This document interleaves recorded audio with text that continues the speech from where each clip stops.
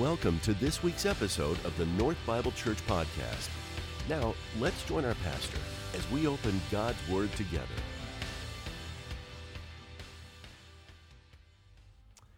Hey, good morning. I hope you all are enjoying the weather this morning. I really am. It's nice. It was like 40-something degrees when I left my house this morning, which was exciting for me because this time of year, growing up in the valley, this time of year almost feels like we're holding on by a thread over this pool of fire that's about to engulf us that we know as the summer in the valley. And so I feel like we're hanging on by a thread or a fingernail. I saw like it, I think we hit 80 degrees last week, which is scary. Started to scare me, and so it's nice to see this storm come through, give us some lower temperatures throughout the week. So hopefully you're celebrating that, even though it was a little bit chilly, unseasonably cold, I think, this morning for us, but hopefully you're enjoying that this morning. But it's great to see all of you here this morning. Welcome to week 6 of our current series, where we're going through the Old Testament book of Hosea. If you don't know, Hosea, it was an 8th century BC prophet. He was an Israelite prophet that spoke God's words to God's people, so God's words to Israel back in the 8th century BC. And one of the things that we've been discovering throughout this entire series, that one of the main themes of the book of Hosea is God's love. And that's why we've called this series The One Thing, because this is the one thing that is central about this book, God's love. And then as we think about what it means to understand all the facets of God's love, that understanding God's love is the one most important thing that we need to know. It changes our lives, changes everything about our perspective and our understanding of who God is and our relationship with Him. It changes even who we believe ourselves to be as human beings. And if you missed last week, let me tell you, you missed something. I'm not sure what it was. I'm still trying to figure out what it was, but it was something, I'll tell you that.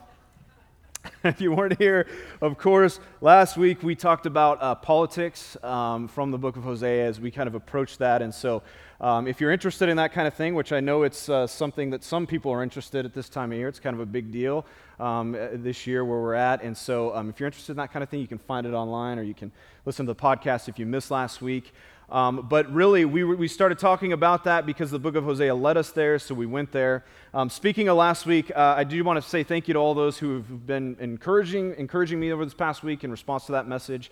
I've been really appreciating hearing from you, your emails, and that kind of thing. And so for those of you I know who didn't appreciate the message as much, I look forward to hearing from you in the next couple of weeks, because that's kind of how this thing works. It takes a little bit of time. Those people who love it, they tell you right away. The people who didn't appreciate it as much, they tend to wait a little bit.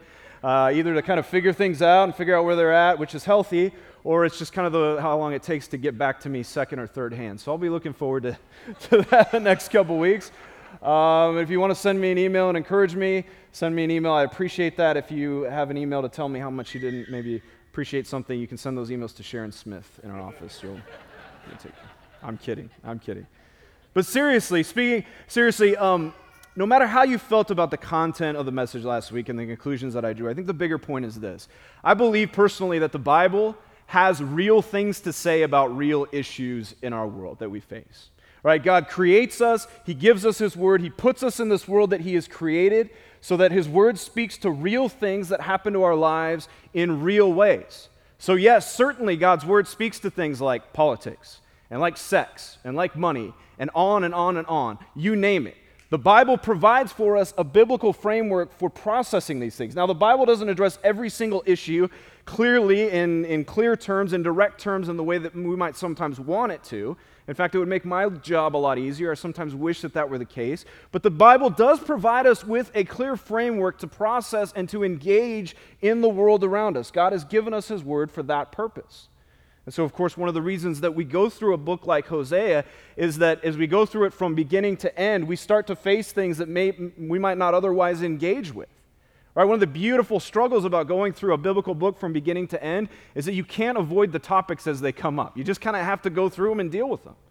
And as you do, you talk about this, and as you do, you talk about it honestly, and you try to process as much as you can and understand a biblical perspective so that you can engage in the world that God has placed us in to make an impact. And certainly that's been happening through the book of Hosea. And then as we pray and we commune with God, each of us together, we can better live in a way, as we talked about last week, which was really the main point, in a way that loves God and in a way that loves our neighbor and loves the world around us. And so last week we talked about the politics of the kingdom of God as being expressed through loving God and loving our neighbor. And that was the gist of the message. So now that you've heard that, you don't need to listen to the podcast anymore. That was basically it. But there are people who would say, in the end, like, keep politics out of church. We're not supposed to talk about those things, but I would disagree. I think what God wants us to do is engage these things in a way, because what he recognizes is that as we engage these things, they are designed for us to impact the world around us, but also those things that we engage in impact and form our hearts. And that's true about any activity that we engage in, anything that we do on a daily basis. The things that we choose to engage in actually have a way of forming us at a deeper level. You know this if you've ever experienced anything significant in your life, that you can look back over your life and say, yeah, that was a defining moment in my life. And it was likely defining because not only may it have moved you emotionally or moved your life in a certain direction, but it probably also impacted you in some way spiritually. Because those things leave a mark on our lives. And whether it was if you're married, when you got married, if you have kids, when you had kids, or when you bought your first house, maybe when you bought your first car, or when you got that job that you were really, really wanting to get and you finally got it, or whether it's a time of struggle that you've gone through in your life, either relationally or medically, physically, you know that those things don't just affect you physically, they affect you emotionally, and they leave a mark on you spiritually at the very depth of who you are. And I say that this morning because as we get into chapters 9 and 10 of the book of Hosea, we're going to see that as we are kind of now 3/4 of the way through this book, it has become clear that God is addressing Israel as people who have continually wandered from him. And he's pointing out that the things and the decisions that you have chosen to make come from a place that have now defined where you are. And as you continue to engage in those things, they have formed your heart to be at this place now where you are far away from me.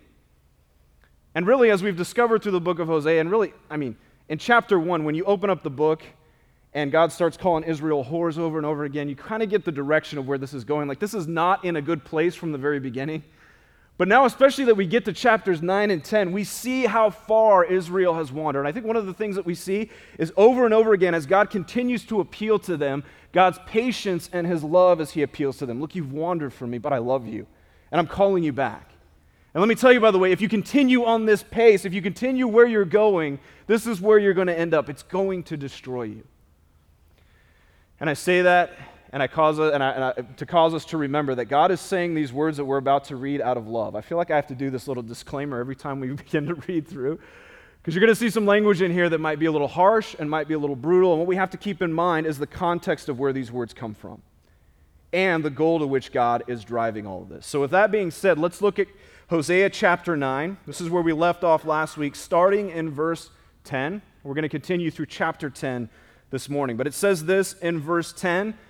Words are on the screen behind me. You can also, of course, follow on your device or in your Bible. It says this in Hosea chapter 9, verse 10. Like grapes in the wilderness, I found Israel. This is God talking through the prophet Hosea. Like the first fruit on the fig tree in its first season, I saw your fathers. But they came to Baal Peor, and I consecrated themselves to the thing of shame, and became detestable like the thing they loved. Ephraim's glory shall fly away like a bird.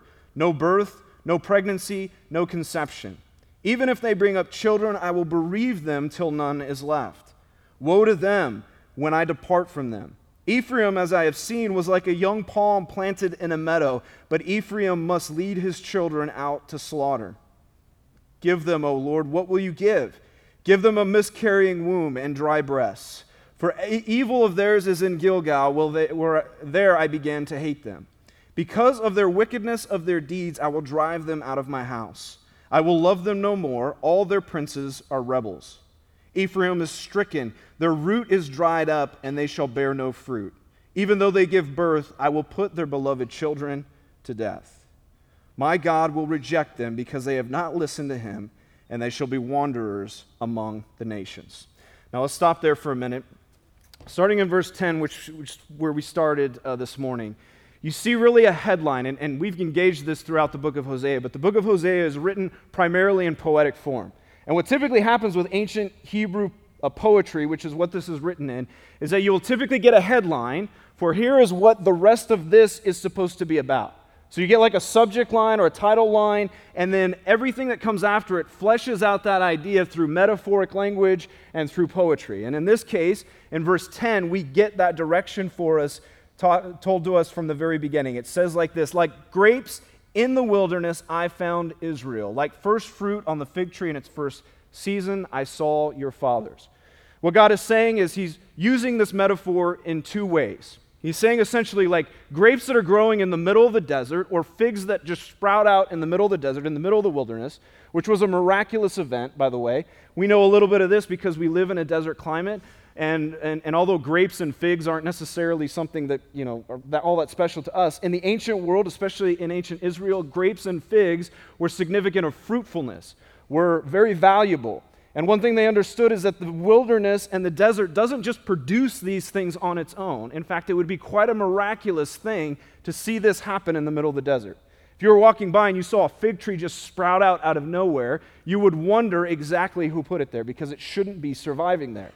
But God says to them, like a fig tree, in the middle of the wilderness, I pulled you out and made you who you are. And of course, he's referring back to the time of the Exodus. When Israel was a slave people, when they were not a nation, when they were not a people, God plucked them out of the desert, brought them through the wilderness to himself, made them a nation, gave them a land, and said, not only are you a people, but you are my people. And at the same time, the metaphor works on another level, is that not only did he establish them as a nation, but he gave them spiritual life and spiritual vitality. When you were dead spiritually, I gave you spiritual life. Now, before that verse is even finished, though, we see how quickly this turns. God refers to an incident known as the Baal Peor incident, which is when some of the Israelite men, generations before Hosea, generations before this time, actually during the Exodus, were seduced by Moabite women, which caused them to participate in the worship of cultic gods through kind of sexual rites. And so, in other words, they were seduced by these women, originally sexually, and then they started engaging in all of this idolatry that had to do with kind of sexual cultic worship as a part of the worship process. Yeah, it's kind of nasty. And so God points to that and says, look, and the reason that he points to that event is he says, look, from the very beginning, this is who you have been, and in the very same way, just like your ancestors did, this is where you are at again with me. And he does that to call them back and say, look, originally I designed you to bear fruit, but in reality, as a result of your disobedience and your wandering from me, you're not producing fruit. In fact, you're producing fruit of a different kind. And as we're going to get to next chapter, this fruit that God calls the fruit of wickedness. And so he says to them, as a result, Ephraim's glory shall fly away like a bird, in verse 11. Of course, what is Ephraim's glory? What is Ephraim's strength? It is God himself. And God says, look, when I leave you, when my presence leaves you, all of this will now happen. Your fruitfulness will turn to fruitlessness. And we get all these metaphors about no birth, no pregnancy, no conception, children miscarrying, children being slaughtered. I mean, it is brutal in this. One thing to remember, though, of course, is that these are metaphors that God is using. Children represents fruit. And then at the same time, the reason these metaphors are so shocking and uncomfortable is because they're designed to be that way. God is trying to wake Israel up. These words throughout this have been shocking and uncomfortable to try to get Israel's attention, to shock them back to reality, so that they would see exactly how far that they've fallen. And so all these things are disturbing. They're meant to be that way. And in the end, God has a purpose in it. And we turn to chapter 10 to see his continuation of this. In verse 1, he says this: Israel is a luxuriant vine that yields its fruit, and the more his fruit increased, the more altars he built. As his country improved, he improved the pillars, and their heart is false. Now they must bear their guilt. The Lord will break down their altars and destroy their pillars. For now they will say, we have no king, we do not fear the Lord. And a king, what could he do for us? They utter mere words, with empty oaths they make covenants. So judgment springs up like poisonous weeds and in the furrows of the field. And the inhabitants of Samaria tremble for the calf of Bethaven. Its people mourn for it, and so do its idolatrous priests, for those who rejoiced over it and over its glory, for it has departed from them. Now the thing itself shall be carried to Assyria as tribute to the great king. Ephraim shall be put to shame, and Israel shall be ashamed of his idol. Samaria's king shall perish like a twig on the face of the waters, and the high places of Aven, the sin of Israel, shall be destroyed. Thorn and thistle shall grow up on their altars, and they shall say to the mountains, cover us, and to the hills, fall on us. From the days of Gibeah you have sinned, O Israel. There they have continued. Shall not the war against the unjust overtake them in Gibeah? When I please, I will discipline them, and the nations shall be gathered against them when they are bound up for their double iniquity. Ephraim was a trained calf that loved to thresh, and I spared her fair neck. But I will put Ephraim to the yoke, and Judah must plow. Jacob must harrow for himself, and sow for yourselves righteousness. Reap steadfast love. Break up your fallow ground, for it is time to seek the Lord, that he may come and rain righteousness upon you. You have plowed iniquity, you have reaped injustice, and you have eaten the fruit of lies, because you have trusted in your own way and the multitude of your warriors. Therefore the tumult of war shall rise among your people, and your fortresses shall be destroyed. As Shalman destroyed Beth Arbel in the day of the battle, mothers were dashed in pieces with their children. Thus it shall be done to you, O Bethel, because of your great evil. At dawn, the king of Israel shall utterly be cut off. Now, continuing the metaphors of fruit and fruitfulness, God starts this chapter in verse 1 by saying, look, Israel, I established you as a luxuriant vine. Luxuriant vine is a vine that's full of branches, but branches, of course, imply fertility, that there was fruit all over those branches, and God says, this is how I've designed you to be. But you have used that fruit to build your own altars, to build your own pillars to other gods, and to worship them. So what I have given you, what I have set you apart from the very beginning, the land, who I have made you, and who I have made you spiritually, you have then turned around and used that fruit to worship other gods. And so as this plays out then, throughout the chapter, God begins to tell them exactly how this happened and why it's happened. It's obvious from your fruit that this, in other words, is where your heart has been. Look in verse 2. He says, this is what has happened. This is the source of it all. As the heading really for this chapter, their heart is false, and now they must bear their guilt. What is the source of how this fruit has come to be? How the fruitlessness or the fruit of wickedness has come out of?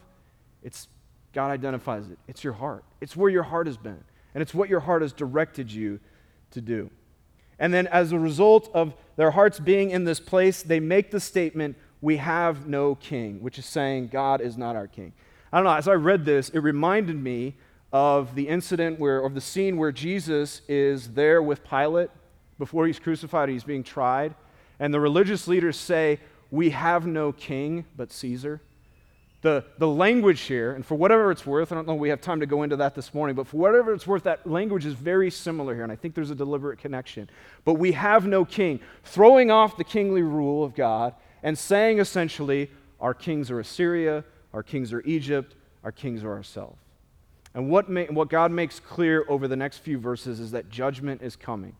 Israel, it may look like your altars and your pillars are built well now, but just know that one day soon, judgment is coming. Those altars and those pillars will be destroyed and cast down and filled with thorns and thistles, which is a biblical image of sin and brokenness and all the rest, and cursing. And then switching to the animal metaphor, God uses this metaphor of a heifer that was supposed to be trained to plow the fields.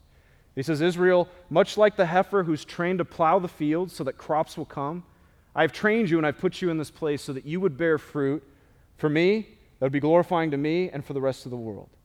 But like a wild heifer, you've ran off on your own, and you've instead of crops to be planted, and instead of crops to grow, instead of life to come out, and instead of you to be a blessing to the other nations, you have become people who have borne fruit of wickedness.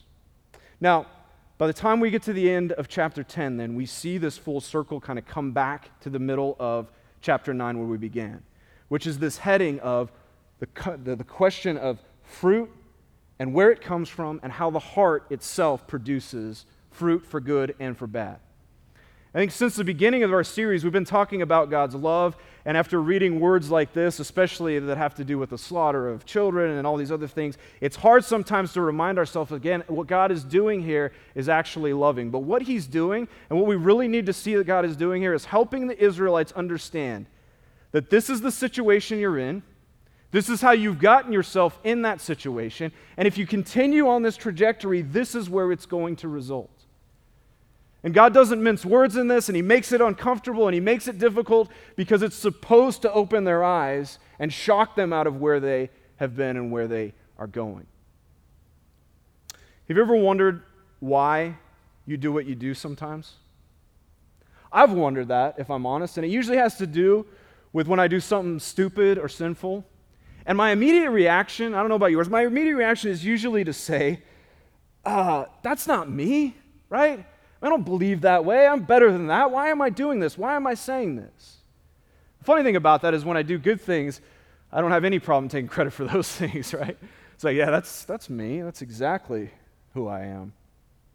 But then I read something like what's in James chapter 1, and it says this, and it humbles me. It says, "Let no one say when he is tempted, I am tempted by God.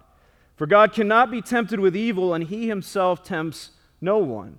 But each person is tempted when he is lured and enticed by his own desire.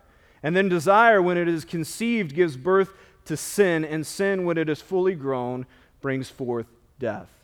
You know, through James, similar to what God does in Hosea, he is telling us how sin happens. Because we look at certain situations and, we fall into sin and we ask ourselves, "No, why am I being tempted?" And James kind of anticipates that. And he says, yeah, you may ask, why are you being tempted and how that temptation led you to sin? But in reality, first of all, it's not God. God didn't tempt you to do that because I was not tempted by evil and he tempts no one. And so we might say, well, Satan, the devil made me do it. And while that's certainly true, while Satan puts temptation in our path, what this says in James is that the reason that we are tempted is not anything outside. It is, see it there? Lured and enticed by his own desire. Another word for desire in the Bible is heart. And so the pattern that James gives us here is that desire, or our own hearts, lead us to temptation, which then leads to sin as we fall into that temptation. And I know that's not a popular way to talk about sin. I mean, it's not popular to talk about sin in any way.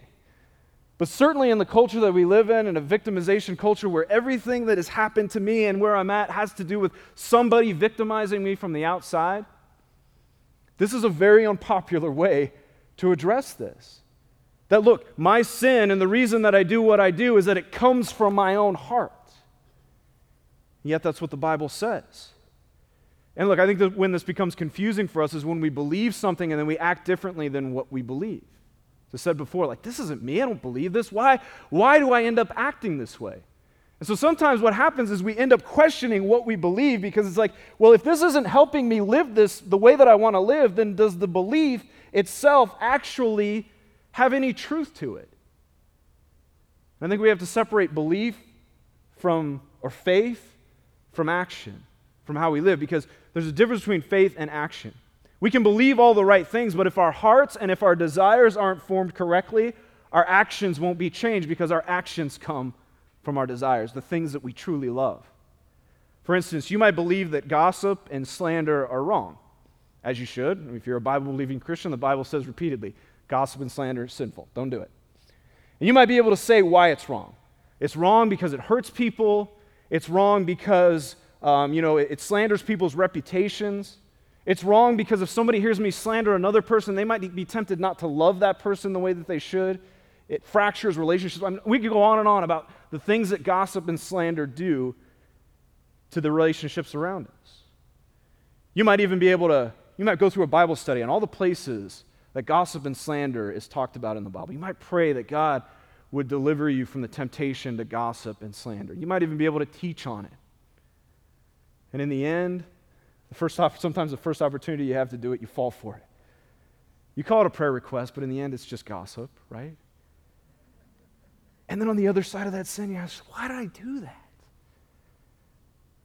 And I think probably the more disturbing thing is, why did I enjoy doing that so much while I was doing it?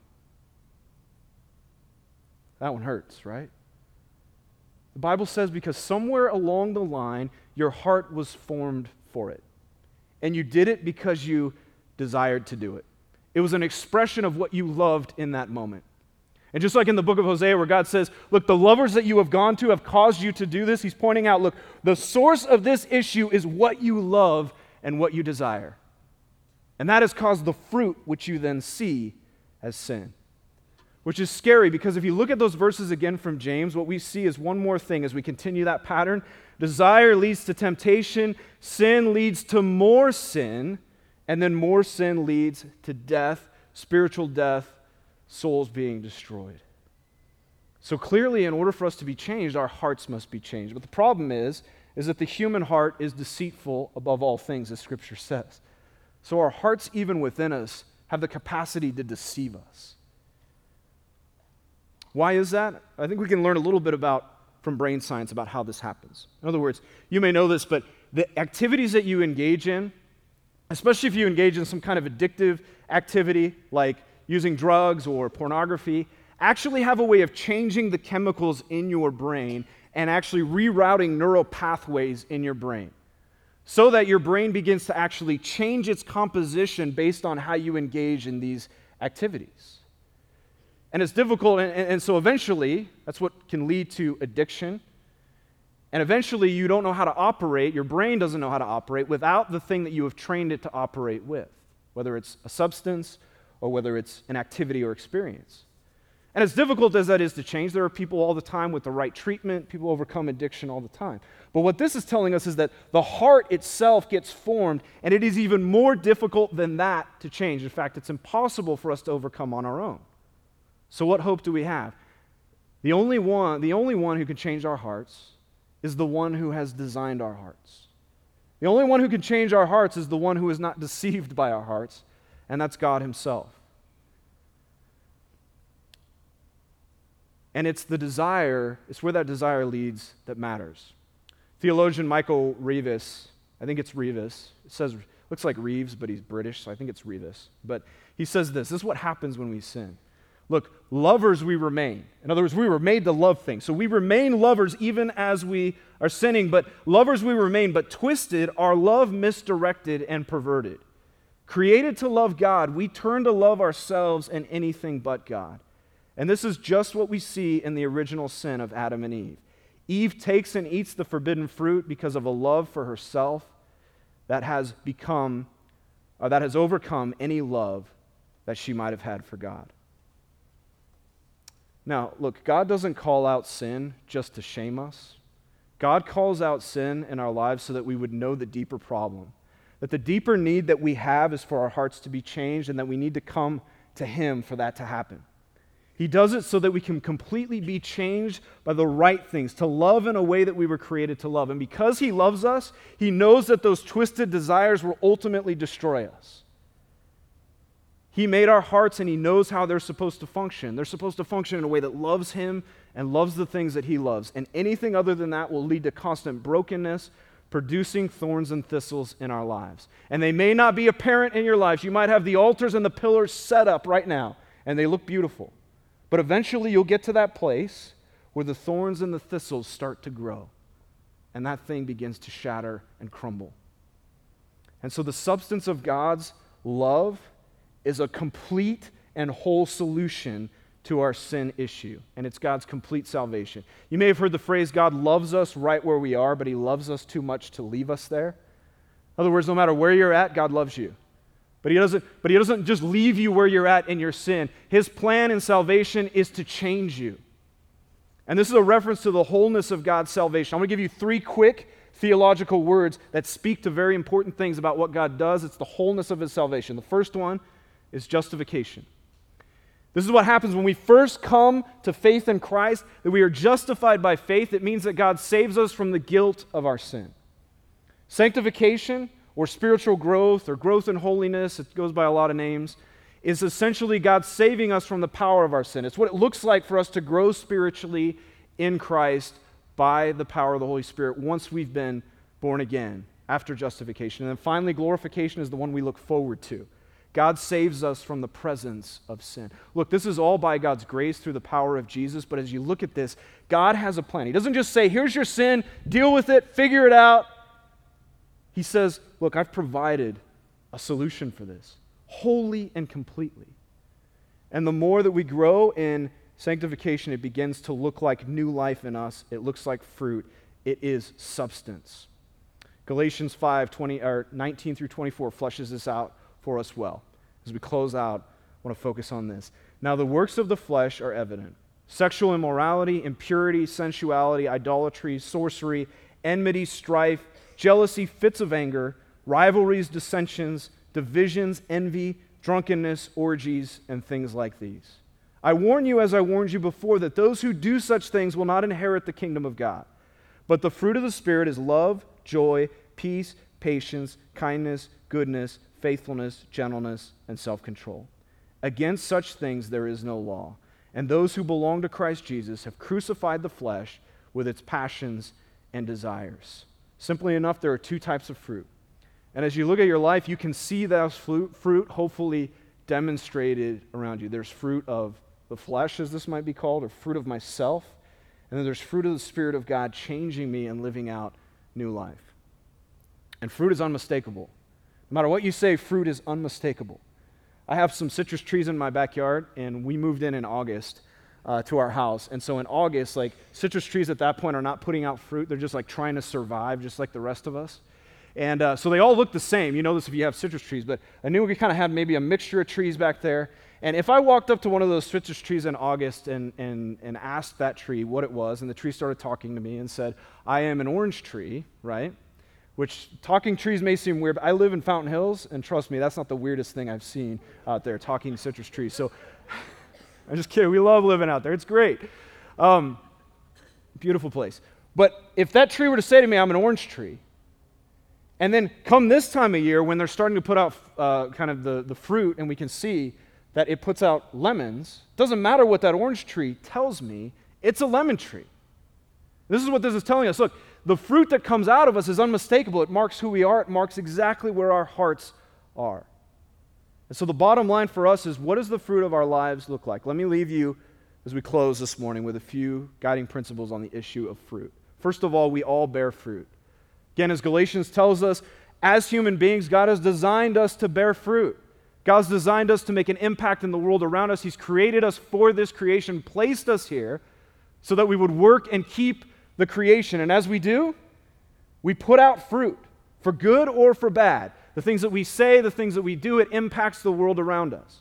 The question is, what does that fruit look like? Because it's happening all the time. You can't, I guess you technically could not produce fruit. I don't know if that's possible. But if you're living and you're doing things, fruit is going to come. So what does that look like? We all bear fruit. Secondly, that fruit matters. More than just being evidence of where our hearts are at, when we see fruit, the fruit that we have around us is actually designed to be a gift to give out to the world. That it impacts the world, it impacts relationships and people around us. In the Old Testament, we talked about the fact that God gave Israel the law so that as they lived that out, they would represent His character to the rest of the nations. In the New Testament, as believers, we don't have the law written on tablets of stone. We have the law written on our hearts by the Spirit. The very person of the Holy Spirit lives within us. So as we live that out, we represent the fruit of the character of Jesus Christ, which is the fruit of the Spirit that we just looked at. Third, true fruit of the Spirit comes from a changed heart. You know, what typically begins when you see a list like this in Galatians, I think our typical reaction is to say, okay, these are all really good things. Like, I want to live with the fruit of the Spirit in my life. So love, joy, peace. I want to be more loving, more joyful, more peaceful. I need to be more gentle. I need to have more self-control in my life. And our immediate reaction is to dive into those and say, I need to be those things a little bit more. I need to work on those things a little bit more in my life. And certainly, there's a process through which we work this. But in the end, the only thing that gives us real substance is if God changes the source of those things, changes the substance of those things, changes our heart. You know, we at home, we have this bunch of bananas that we picked up from Costco this past week. And if you ever bought bananas at Costco, you know that they like tape the whole thing around and they make it this big bunch of like 30 bananas or whatever it is. And so it's really hard to, like, when you pick it up, like at a normal grocery store, you can feel the bananas and you can feel the firmness. But with this, you just kind of like take it or leave it, right? It's just a big glob of bananas. And so I went to grab one of these bananas the other day, and it looked great. I mean, on the outside, really all you have to evaluate is like what it looks like on the outside. So it's yellow and it's got a little bit of green. Like if you're a real banana eater, you know that you buy them when they're a little bit green, so that over the next couple of days they just ripen. And I like my bananas a little bit more, you know, little bit with a little bit more firmness anyway. And so when I went to go grab a banana, I was like, damn, that looks like a really good one. It's green, it's still a little green and yellow. And I went to grab it, I pulled it off the stalk of bananas. Is that what it is? A bunch of bananas? I don't know exactly what you call that. But I pulled it off, and it was like mush in my hand. It was one of those things where you couldn't see the bruises on the outside of the peel, but it's completely bruised on the inside. So I threw that one away, and I grabbed another one. And this one felt a little bit better until I peeled back the peel, and there was a bruise all the way down the back of it. And some of you guys, I guess, like to eat bruised bananas. For me, there's nothing worse than eating a bruised banana. Yeah, thank you. It's the first amen I got all day. I appreciate that.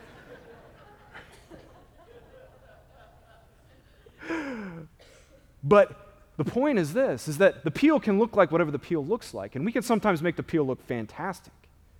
But on the inside, the only thing that gives us substance is whether or not our hearts have been changed. And then in the end, I think this is the one that we can engage that might be the most important of the four. What we worship, we become. And I guess I ask this question, why do you follow Jesus? If you're a Christ follower, why do you follow Jesus? If you consider yourself to be a Christian, why are you a Christian? You ever asked yourself that question? I ask myself that all the time. Why is it that I'm following Jesus? Is Jesus himself satisfying in and of himself to you? Or do you follow Jesus because you just want something else in reality? Because if Jesus is not enough, when he's just something that we use or someone we use to get something else, we've actually made him a functional idol in our lives. Because the thing that we actually love is the thing that is beyond Jesus. That's what we actually love. That's what we actually worship. And look, there's a clear pattern all through the book of Hosea, even here, is that what you love is what you worship, what you celebrate, and what you worship is what you become.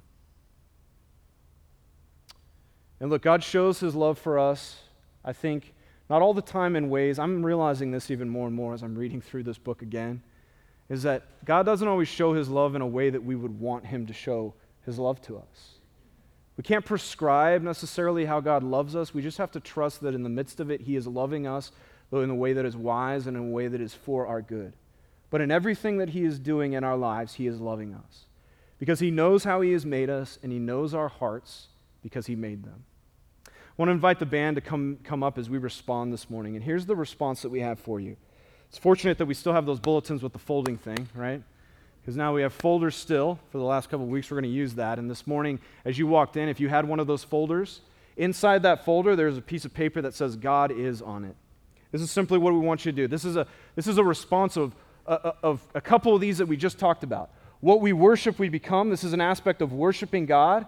And also the fruit that we bear matters. And so this is what we want to encourage you to do. That this morning, during our response time, just write simply either a word or a phrase that comes to mind as you think about God, one thing you appreciate about who God is.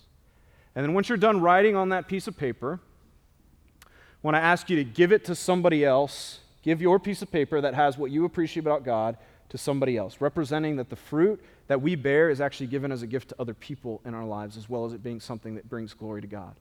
And as you do that, exchange with somebody else. And so the idea is that nobody walks out of here this morning with the paper that they wrote on. They walk out with somebody else's. And this is a response of worship. It is a way of saying, Lord, this is what I cherish about who you are. And this is the opportunity and blessing, mirroring the opportunity and blessing that we have to be worshipers who present God's character to others. So as we do that, that's our call to response this morning as we continue in worship in the band leads us.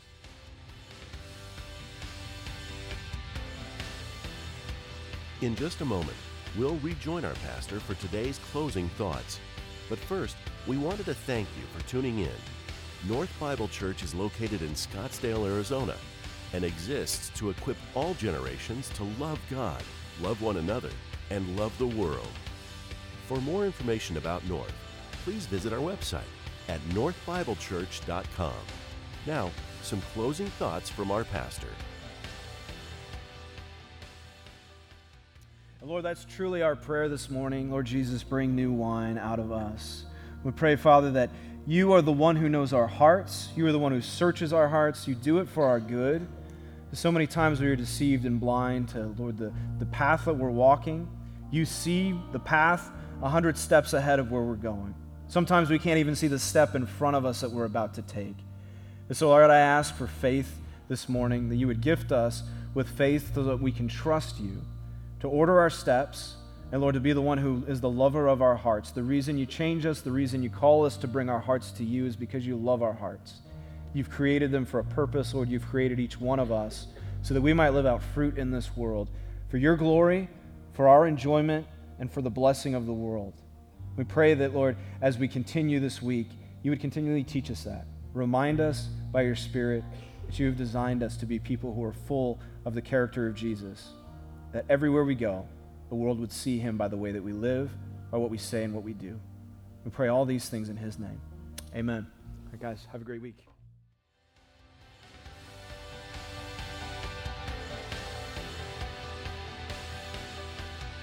Thank you for joining us for this week's message. North Bible Church is located in Scottsdale, Arizona, and exists to equip all generations to love God, love one another, and love the world. For more information about North, please visit our website at northbiblechurch.com.